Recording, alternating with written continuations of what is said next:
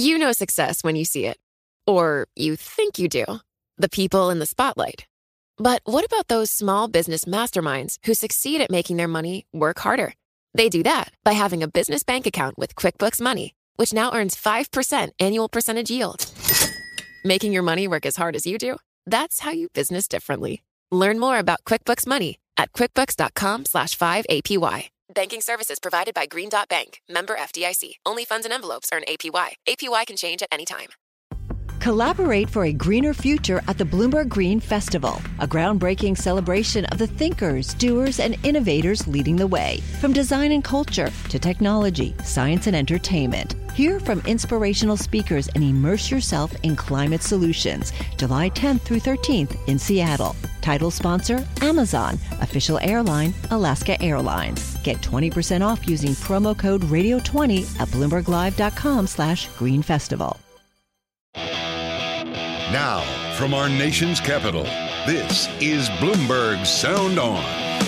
The negotiations now are underway to finish up the appropriation bill so there's no government shutdown. Vaccine mandates are much easier to do at the state level than at the federal level. Bloomberg Sound On. Politics, policy, and perspective from D.C.'s top names. We've seen some damage to the credibility on how poorly the U.S. did predicting that Taliban takeover. The country has moved from a weariness with COVID to a resignation, and that somehow we're going to get through it. Bloomberg Sound On with Joe Matthew on Bloomberg Radio. Thank you for joining us 1 year later as commemorations of the attack on the U.S. Capitol expose the great divide on this first anniversary and the many challenges facing our political system. Welcome to the fastest hour in politics, where today we consider the lessons learned 1 year ago and whether it could all happen again. In conversations with lawmakers who were there last January, Senator Tina Smith, Democrat from Minnesota, Congressman Adam Kinzinger, Republican from Illinois, member of the Select Committee investigating January 6th, and Senator Ben Cardin, Democrat from Maryland, all will share their stories over the course of the hour, and we'll share thoughts and insights as well with the panel. Bloomberg Politics contributors Jeannie Sheehan Zaino and Rick Davis with us on a special hour here on Bloomberg Radio. We've watched a day-long commemoration, as I mentioned, on Capitol Hill, marking this first anniversary, which began with the president's visit this morning. Up early on Capitol Hill, he addressed the nation from Statuary Hall inside the Capitol, a black circular stage set up on the marble. The president recalling what we saw a year ago. Here he is.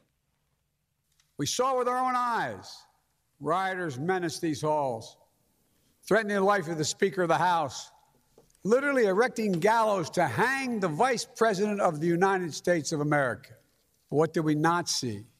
We didn't see a former president who had just rallied the mob to attack, sitting in the private dining room off the Oval Office in the White House, watching it all on television and doing nothing for hours. President Biden would refer to the former president over a dozen times without ever saying the name Donald Trump. We'll go through more of the speech with the panel over the course of the hour. Right now, we speak with Senator Tina Smith, Democrat from Minnesota, who was inside the Capitol during the siege. Senator, welcome back to Bloomberg. Well, thank you so much, Joe. I'm glad to be with you, especially today. Of all days, yeah, you were, of course, on the Senate floor. You were in the chamber when rioters breached the Capitol 1 year ago. You saw Secret Service whisk Vice President Mike Pence out of the chamber right before your eyes. Before you knew it, you were being brought to a secret location to hide out. Senator, has anything changed in this last year that would keep this from happening again? Well, first, as I think back on a year ago, I'm struck by how surreal it still feels.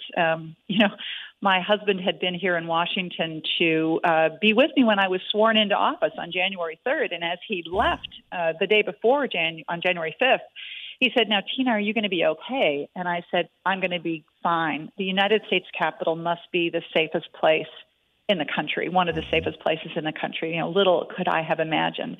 And so today I still struggle to imagine that this really happened. I think that some things have changed. I am always an optimist. I think that, for example, the tragedy of the ways in which Capitol Police and law enforcement generally were left unprepared in the onslaught of this violent attack, as we've understood that better. I think that the people that are there to protect everybody who works in the Capitol are better prepared, though there are long-lasting wounds. And, of course, as you know, January 6th was one of the most deadly days for law enforcement since 9/11. But I think that a lot has not yet changed, and it is so tragic, I think, to see so many people in the Republican Party particularly try to downplay the events of January 6th, to say that it wasn't important or that it was a fluke, when actually I think it is part of a much broader movement in our country around using violence as a political tool that we need to be aware of and then address. And that's why what's happening with the January 6th Commission is so important. And, of course, this is also why the work we're doing on voting rights is so important. There has been a statement of equivalency from some Republicans between the riot that took place at the Capitol a year ago and the Black Lives Matter protests, some of the unrelated looting and violence that also happened in a summer that defined cities like Minneapolis. Senator, you were in Minneapolis for those protests. You were also in the U.S. Capitol on January 6th. What is your reaction to that?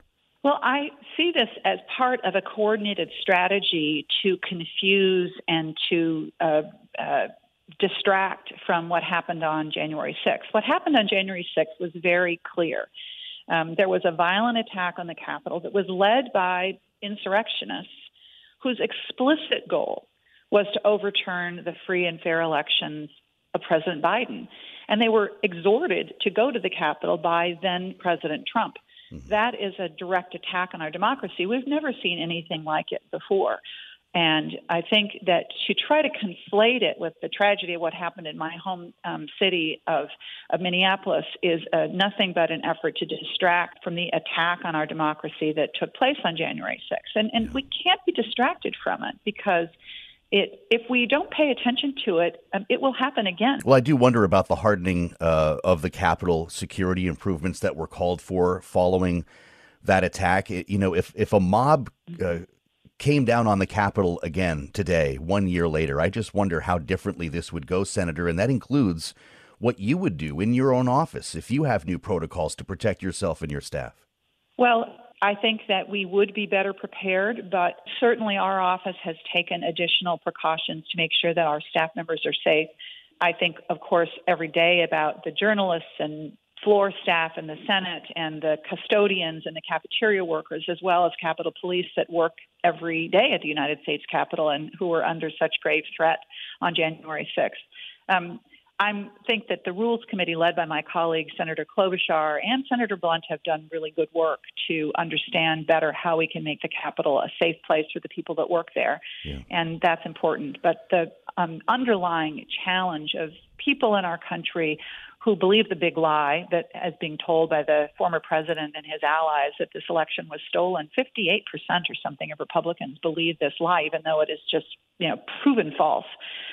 Gives you a sense of the challenges that we have in this country. When Mitch McConnell voted to acquit Donald Trump in the second impeachment trial, he said, "This is why we have a criminal justice system." Right. I wonder if you think that the House or Congress should refer Donald Trump himself to the Department of Justice to face criminal charges. Well, this is why this January 6th Commission and the work of the Justice Department is so important. Yesterday, Attorney General Garland said that he talked about the importance of holding people accountable for the events of January 6th, including those at the top. It's not only those that fomented violence in the Capitol, but those that exhorted them, those that were staging what appears to be a blatant coup attempt.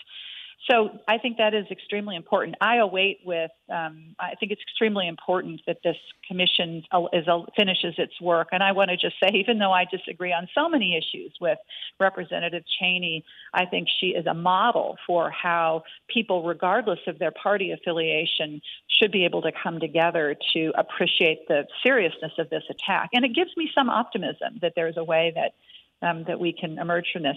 Our democracy works because we have at least two parties who abide by the rule of law and understand both how to win and how to lose. And I think that Representative Cheney is modeling that value. Senator Smith, would you support reforming the Electoral Count Act? This is something that's been in the air, we'll say, for a couple of days now. We're hearing references to the group of 8 already to essentially clarify the role the vice president plays in certifying election results. Is that something that you would favor? Well, reforming the Electoral College Act, I think, makes a lot of sense. But I would warn people not to get, again, distracted by that.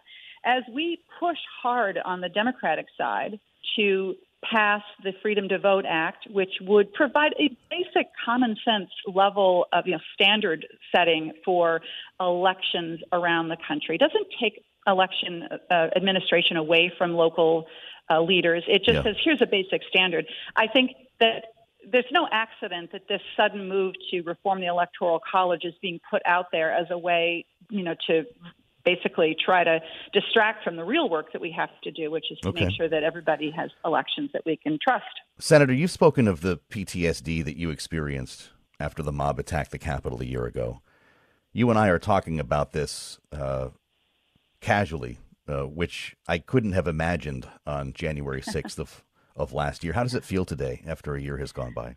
I feel some sense of distance from it, but today is a day where it is not. I think it's good to sort of go back into it and to really appreciate what happened. And the truth is that on January 6th, because I'm a United States Senator, I was in a safe place.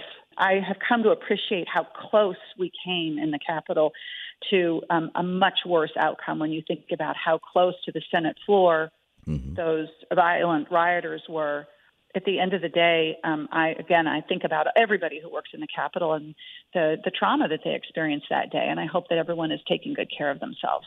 I know it was an undisclosed location, as it's referred to in the Capitol, where you were brought that day. I just wonder, wherever that was, if you've gone back to that room since then. I have been back to that room a variety of times for a variety of reasons. And every once in a while I'll be walking through and I'll go, oh, wait a minute. This is where we sat for hours and hours and hours. I recall them bringing the big televisions in so that we could actually see what was happening. It does feel like a different world, however. Senator Tina Smith, Democrat from Minnesota, I want to thank you for your time today. Thanks for being with us on Bloomberg Radio. Thanks so much, Joe. You know success when you see it. Or you think you do. The people in the spotlight, athletes, actors, artists. But what about the people behind the scenes? You know, the ones who make it all happen. The lighting engineers, the sideline photographers, the caterers. They're small business masterminds. And if there's one thing they have in common, it's making their money work harder. That's why they have a business bank account with QuickBooks Money, where they are now earning a generous 5% annual percentage yield. Yes, 5% APY. Making your money work as hard as you do? That's how you business differently. Learn more about QuickBooks Money at quickbooks.com/5APY. Banking services provided by Green Dot Bank, member FDIC. Only funds and envelopes earn APY. APY can change at any time.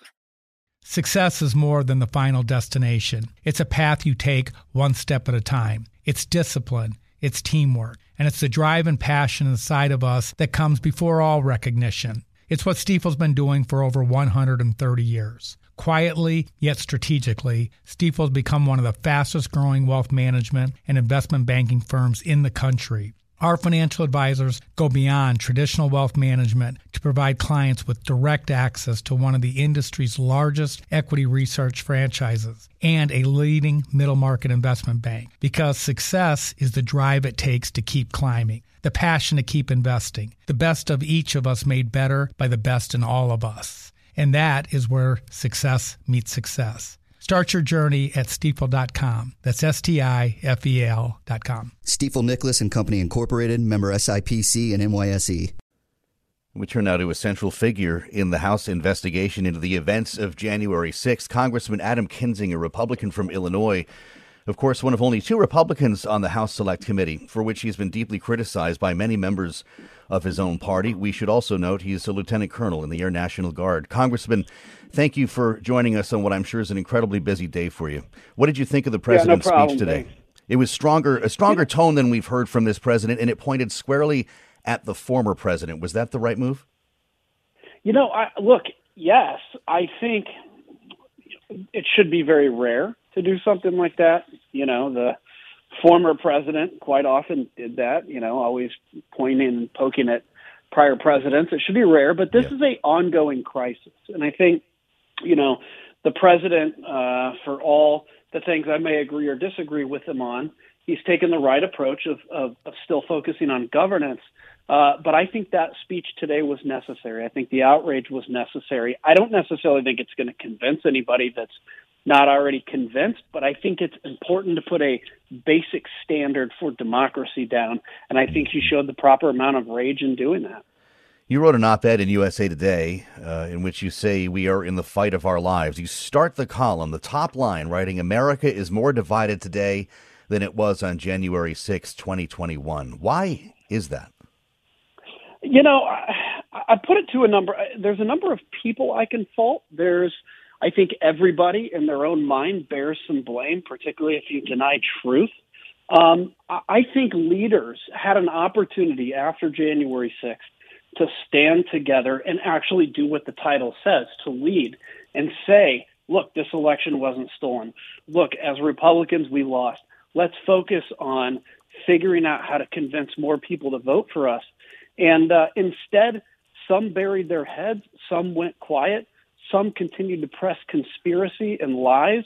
And in that process, if you're somebody that believes the truth, you're going to be angry at the people pushing the conspiracies, and the conspiracies daily get more dour, negative, divisive, and we're in a bad place. And I got to tell you, a year ago, prior to January 6th, I always said, if asked the question, I am very long and optimistic on America.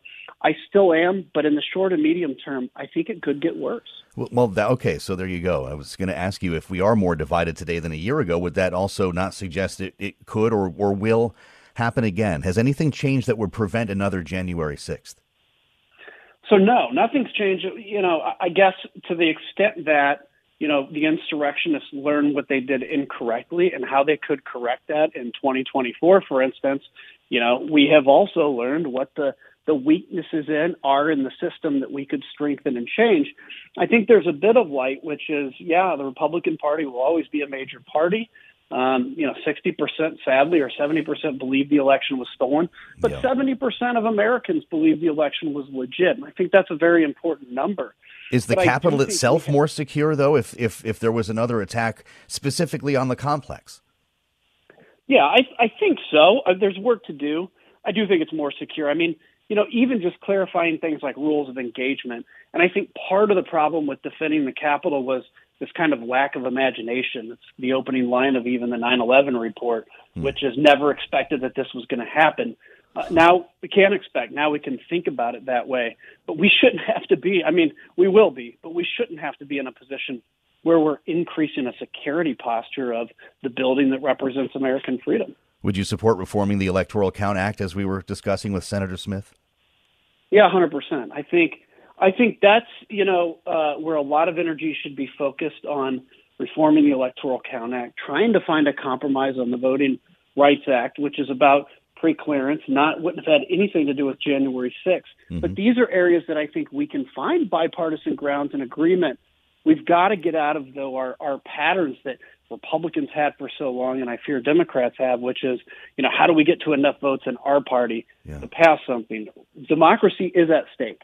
It is at stake, and we have to have alliances of people that strongly disagree on everything but that fact. Congressman Kinzinger, you write about sitting in your office that day a year ago, wondering if the threats on Twitter would come to fruition. You said whether the insurrectionists would find you and take you out. Do you still fear for your life? There's days where you're concerned. I don't really fear for it. I mean, sadly, I usually armed wherever I go now. But it was a sad day a year ago to be sitting in my office. I usually am not armed on the Capitol. I was that day because I figured violence was coming. And to be sitting there wondering if I would have to defend myself in my office, that's a sad thing. So, no, I don't have fear. But I think if we continue down this path, political violence will not be a rare thing. It will be a common thing because nothing is standing in the way to stop that at this moment. If people believe that their voice has been taken, which the former president tries to convince them, it will turn violent. So you started carrying a firearm more often after the events of a year ago. Yeah, it's not something I, love doing, but I do because, the only other alternative is to have a security detail, which I'd prefer not to. It is the moment we live in, and, I'm leaving Congress in a year, and I won't miss that part. You address the extremes in both parties in your op-ed, noting 80% of congressional districts are safe for one party. Is that the real conversation we need to be having here? I know social media brings the echo chamber and that a lot of things have changed in the media landscape that have made the partisanship more of a threat. But is the root of our division here in Washington or in America coming down to mapping congressional districts? You know a lot about that in your zone. I think, no kidding. I think it's a huge part of it because, if you think about it, when basically 10% of the electorate is picking congressional representatives, if a district is significantly Republican and only 20% are showing up to vote in a Republican primary or 10% in a primary, there is, when you have to get elected by those that are voting, there's no doubt and no question that you are going to comport to the most extremist views because they're the ones most motivated to vote. Right. I think getting people to show up and vote in primaries is what I'm trying to do with my Country First movement, country1st.com. But also we have to reform the primary system so that we can start getting people, to go and attract the center again. I'll ask you as well about reforming fundraising. If you're calling on Americans to take on the most toxic partisans in Congress, as you say, research by the watchdog group Citizens for Responsibility and Ethics in Washington, CREW, finds that since the insurrection, more than 700 corporations and industry groups have donated over $18 million to help reelect members of Congress who voted against certifying the election results. And as I'm sure you know, a lot of those companies, Ford is one, Valero is another, promised to cut off donations to these members after the attack. It didn't last very long. Congressman, should they be called out for it? Oh, I think so. Yeah. I mean, I think if you're going to make that commitment, you need to show what's changed in your thinking, what's changed in your, PACs are not made up of corporate dollars. They're made up of people that work for that corporation donating personal money. And we know how that goes. And I think they should be accountable to that. And, they made a very strong statement. And then all of a sudden, this idea of taxes or whatever, which I have my opinion on taxes and policies of the day, all of a sudden that ended up overriding the initial concern for democracy. This is why I say we've got to have, even though uneasy, an alliance between people that don't see anything in common, except that we have to defend democracy. And I think that needs to be held up to corporate donors or corporate PACs as well. Talking with Congressman Adam Kinzinger on this January 6th, 2022. Before you leave us, I'd like to ask you quickly about the way forward here with the Select Committee. Will you get your work done in a fashion that does not interfere with the midterms? And would you like to see Donald Trump referred for criminal charges? Well, I don't want to say whether I'd like to or not. We will refer him, I believe, send the information to DOJ if it warrants. We still have more information to learn. You're not there yet. I think without a doubt, the lowest thing you can say is he was utterly incompetent that day, and maybe worse. But yeah, we're going to press forward with our work. We have to get it done by the end of this year because it's very likely the Republicans will take control if history is a guide, and they'll shut this committee down, and it doesn't matter. So we have to get it done. We have a clock. And we'll get there. And we've got way more information now than we did 4 or 5 months ago. Yeah. So it's a good trajectory. Well, based on what we heard today from Matt Gaetz and Marjorie Taylor Greene, they would like to reform or resurrect that committee in a different form under a Republican majority and investigate the FBI, which they were alleging may have been responsible for what happened on January 6th. That just goes to show the depth of the conspiracies that exist out there. The ignorance of things like not knowing the difference between an FBI confidential informant and an FBI agent, or at least willful ignorance of it. They know what they're doing, but they believe the ends justifies the means. And quite honestly, in both of their cases, they just want to be celebrities. That's it. Congressman Adam Kinzinger, Republican from Illinois on the House Select Committee investigating the attack on January 6th. Thank you for taking the time today as a pilot in the Air National Guard, sir. Thank you for your service. This is Bloomberg Sound On. Care. I'm Joe Matthew in Washington, and we assemble the panel now for insights from Jeannie and Rick with us, of course, for the hour. Bloomberg Politics contributors Jeannie Scienzano and Rick Davis.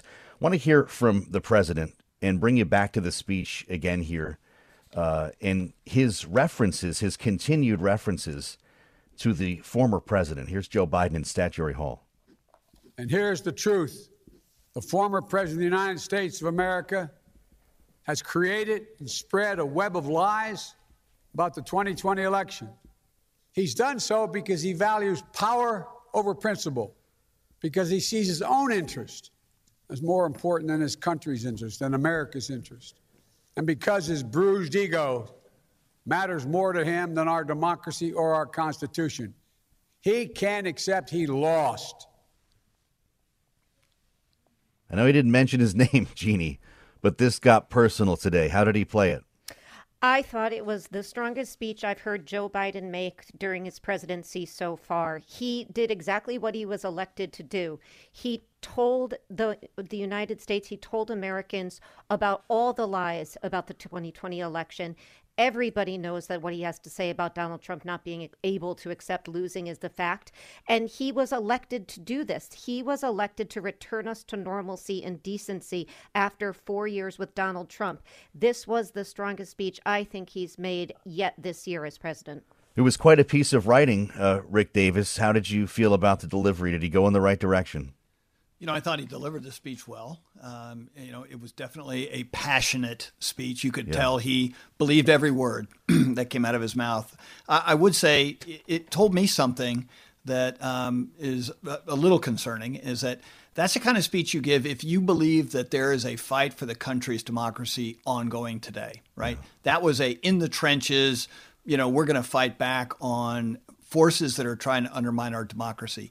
It is not the speech that you would give if you believe the democracy is on the mend and you hope for a better future. Right. Right. It's not the Lincoln at Gettysburg address. It was a campaign address. It was like, we gotta beat the Trump influence. Well, does that inform your view, Rick, of what's really going on? Well, it does make me nervous because I would assume the president of the United States has his eye on democracy much sharper than I do, and I worry about it every day. But it was a disturbing speech to me in that regard. If you have to have that speech on an important day like today, it tells me that there are bigger problems on the horizon. Wow. What kind of backlash does it bring, Jeannie? I have to underscore what Rick said. In your interviews with Senator Smith and Representative Kinzinger were chilling to me because they both, in their own way, talked about, the day that this happened and what they experienced, but also the fact that we are still incredibly vulnerable in this regard. And so I think this is the speech the president needed to make. I think it's one we're going to continue hearing throughout his presidency until, as Rick said, our democracy is not under attack, which it clearly is at this point. Spending time with the panel, Rick and Jeannie, on this January 6th, 1 year later. I'm Joe Matthew in Washington. This is Bloomberg Sound On. Coming up, Senator Ben Cardin will join us with thoughts from a year ago and more on whether this could happen again. This is Bloomberg. You know success when you see it. Or you think you do. The people in the spotlight. Athletes, actors, artists. But what about the people behind the scenes? The ones who make it all happen. The lighting engineers, the sideline photographers, the caterers. They're small business masterminds. And if there's one thing they have in common, it's making their money work harder.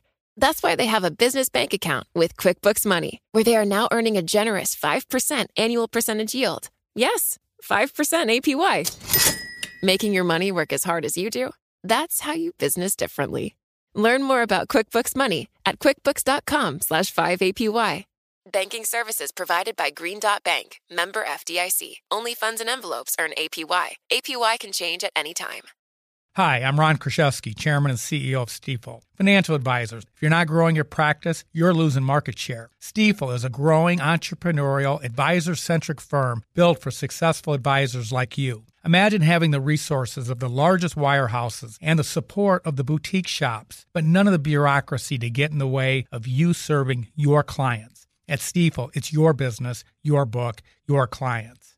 I always tell the advisors we're recruiting, I want you to come to Stifel and double or triple your business. Most of them laugh and shake their heads, but I'm serious. Don't take it from me. Take it from Stifel's #1 finish in J.D. Power's 2023 U.S. Financial Advisor Satisfaction Study. So there's a reason why 148 financial advisors joined Stifel last year. Come join us and find out why Stifel is the firm where success meets success. Visit www.choosestifel.com. Stifel Nicholas and Company Incorporated, member SIPC and NYSE.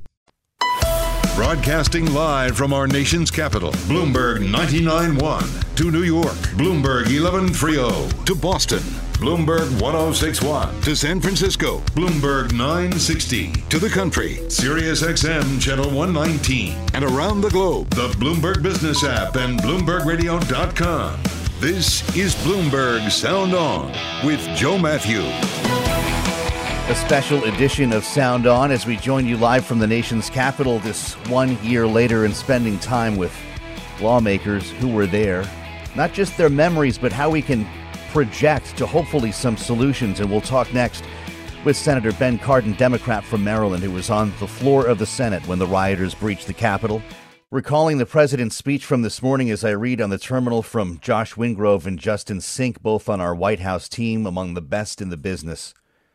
Biden's speech was his most detailed rebuttal yet of the effort by Trump and prominent Republicans to raise doubt about results of the 2020 election and rewrite voting laws state by state. Without uttering his name, the president identified the former president as the leader of the campaign to undercut the results and incite his supporters to riot.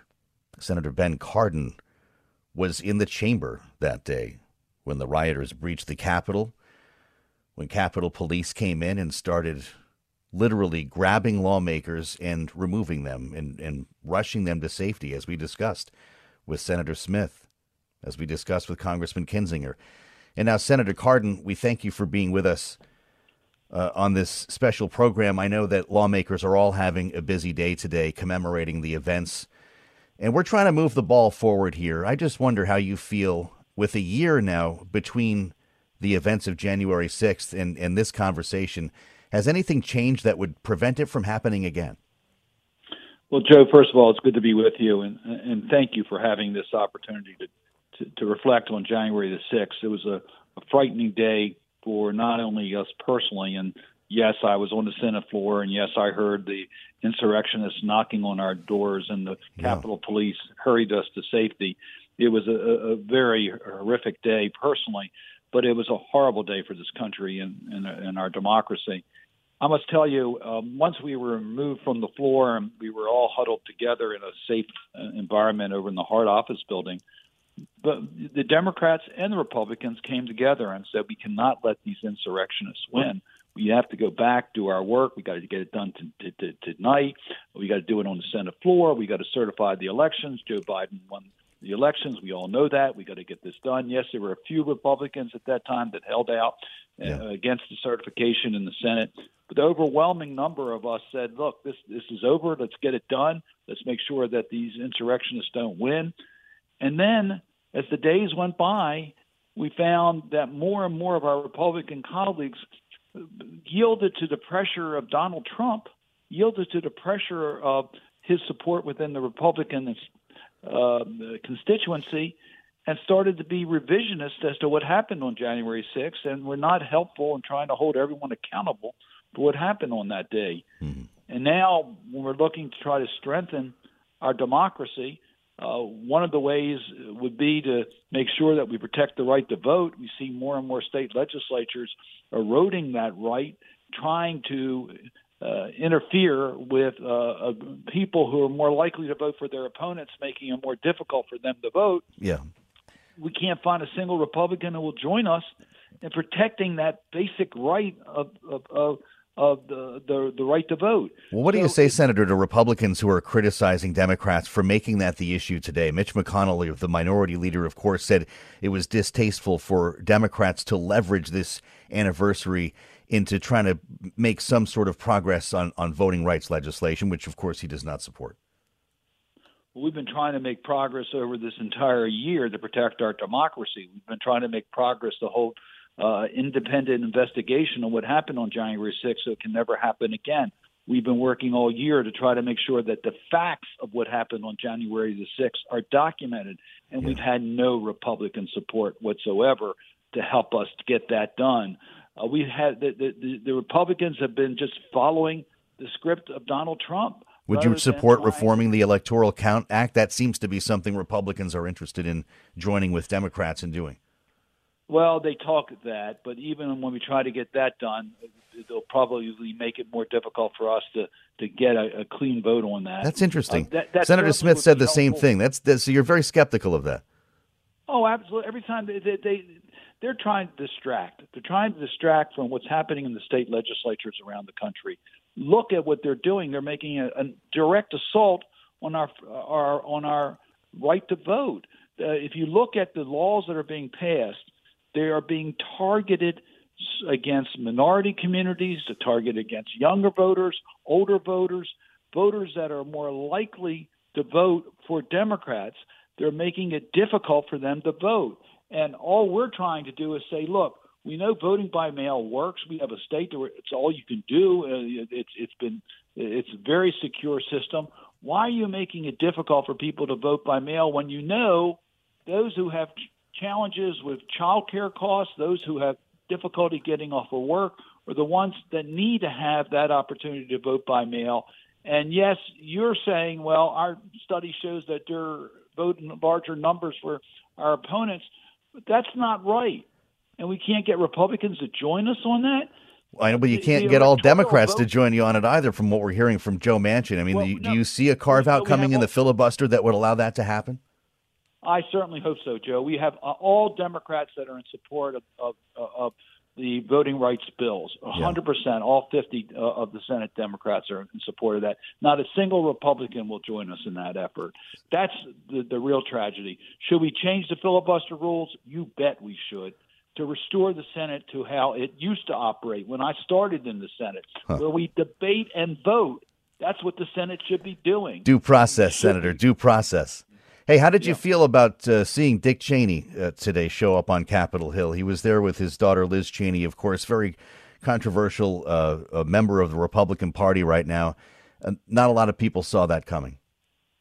Well, we long for the days for Republicans who were true Republicans, true conservatives, but understood the importance of protecting our democratic institutions and knew there were lines you couldn't cross for partisan reasons that are critically important to our country. So, Dick Cheney and Liz Cheney have represented those values of democracy. They wouldn't cross those lines. Whereas we see today that's not true with mainstream Republicans, and that's very unfortunate. Senator Ben Cardin, I appreciate your time today. I should have said, by the way, regular order, as Rick Davis, my friend, reminds me here that due process is a legal term. You're longing for the days of regular order, Senator. Oh, absolutely. The Senate was the greatest greatest debate institution in the world. We're known as a deliberative body. We're not debating today because Republicans are stopping us from even considering a debate on voting rights. Good luck with the snow, Senator, and come see us again soon. It's good to talk with you again. A Democrat from Maryland, just outside the bubble here. Ben Cardin with us on Bloomberg Sound On. I'm Joe Matthew in Washington. Rick and Jeannie will be back as we reassemble the panel on the fastest hour in politics. January 6th edition. This is Bloomberg. You know success when you see it. Or you think you do. The people in the spotlight. Athletes, actors, artists. But what about the people behind the scenes? You know, the ones who make it all happen. The lighting engineers, the sideline photographers, the caterers. They're small business masterminds. And if there's one thing they have in common, it's making their money work harder. That's why they have a business bank account with QuickBooks Money, where they are now earning a generous 5% annual percentage yield. Yes, 5% APY. Making your money work as hard as you do? That's how you business differently. Learn more about QuickBooks Money at quickbooks.com/5APY. Banking services provided by Green Dot Bank, member FDIC. Only funds and envelopes earn APY. APY can change at any time.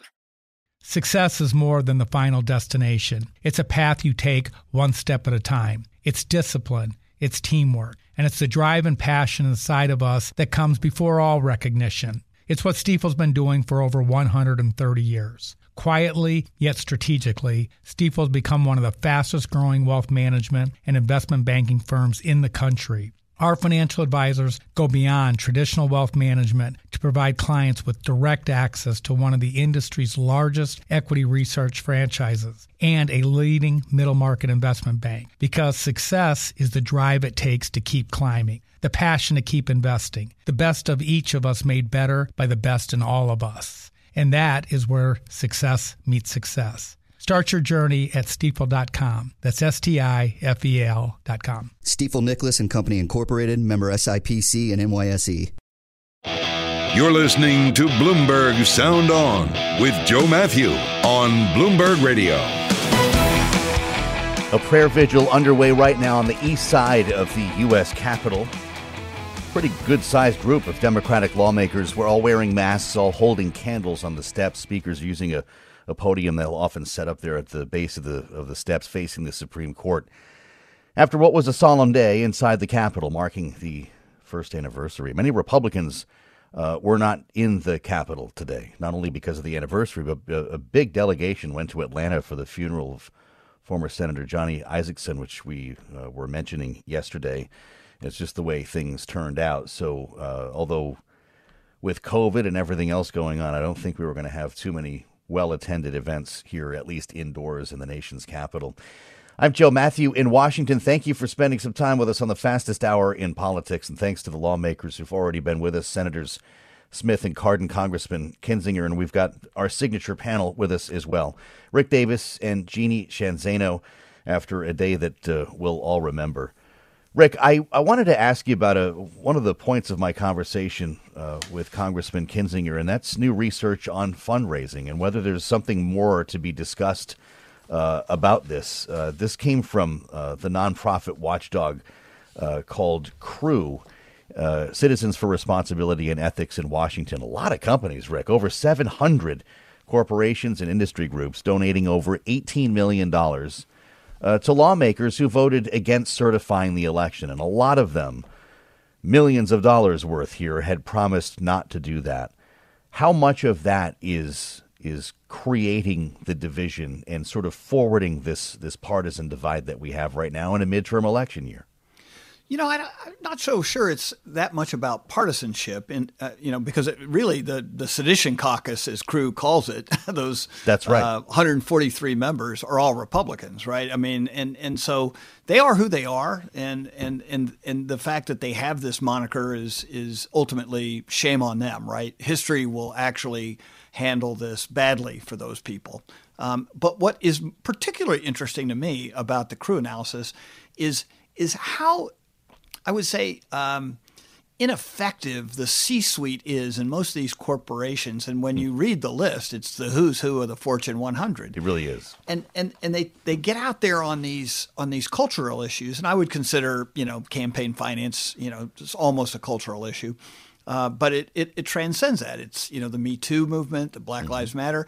They are singularly incompetent in navigating cultural America in any consistent way. And yet the vast majority of their company's value is intrinsic value. It's the image that these companies have. And so what happened on the way to the C-suite, where these managers have become so horribly incompetent in being able to actually do the right thing for their company and their shareholders, and as Congressman Kinzinger pointed out, and for the PAC holders who are actually individuals who work in those companies who give their own money. It's not just corporate funds that are at stake here. And the level of inconsistency is horrifying. Rick is asking a lot of big questions there, Jeannie, and it is a who's who. It's Boeing, it's Koch Industries, General Dynamics, Valero Energy were listed here by CREW as the top corporate donors to those who objected to the election and their party committees. Are these companies just assuming nobody cares?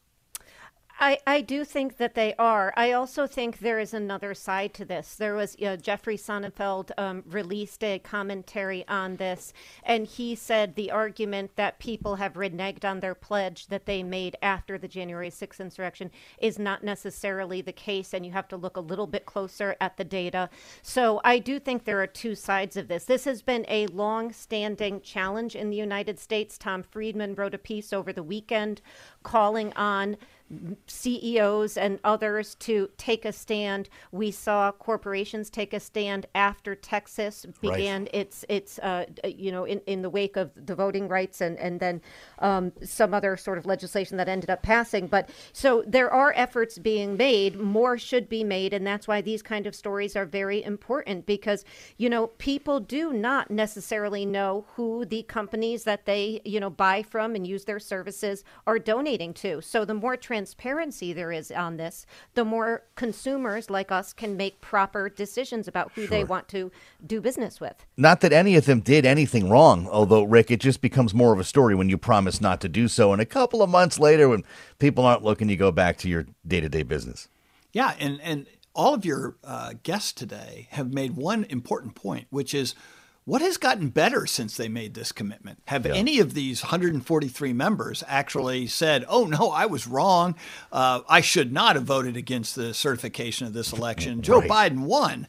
No, not a one of them. So you wonder in that boardroom, what are they thinking at Boeing, the number one giver, $350,000 to these guys. And they're sitting around talking about, hey, these guys have all learned their lesson. They're going to be fine. This 143 members are the ones who are promoting these crazy conspiracy theories. And so the accountability on this is really going to come down to who calls out these companies. We've seen pressure put on them by climate activists. What happens when the political activists turn on these guys?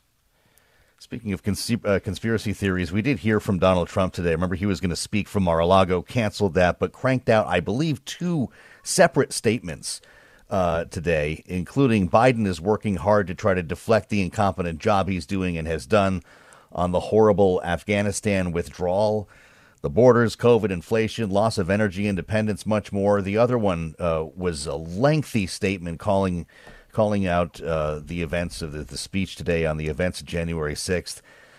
What's going on here, Rick Davis? We spoke earlier with Adam Kinzinger, kind of the other side of the Republican Party from Donald Trump. Was his position among his base at least strengthened today to be addressed like that directly by the president?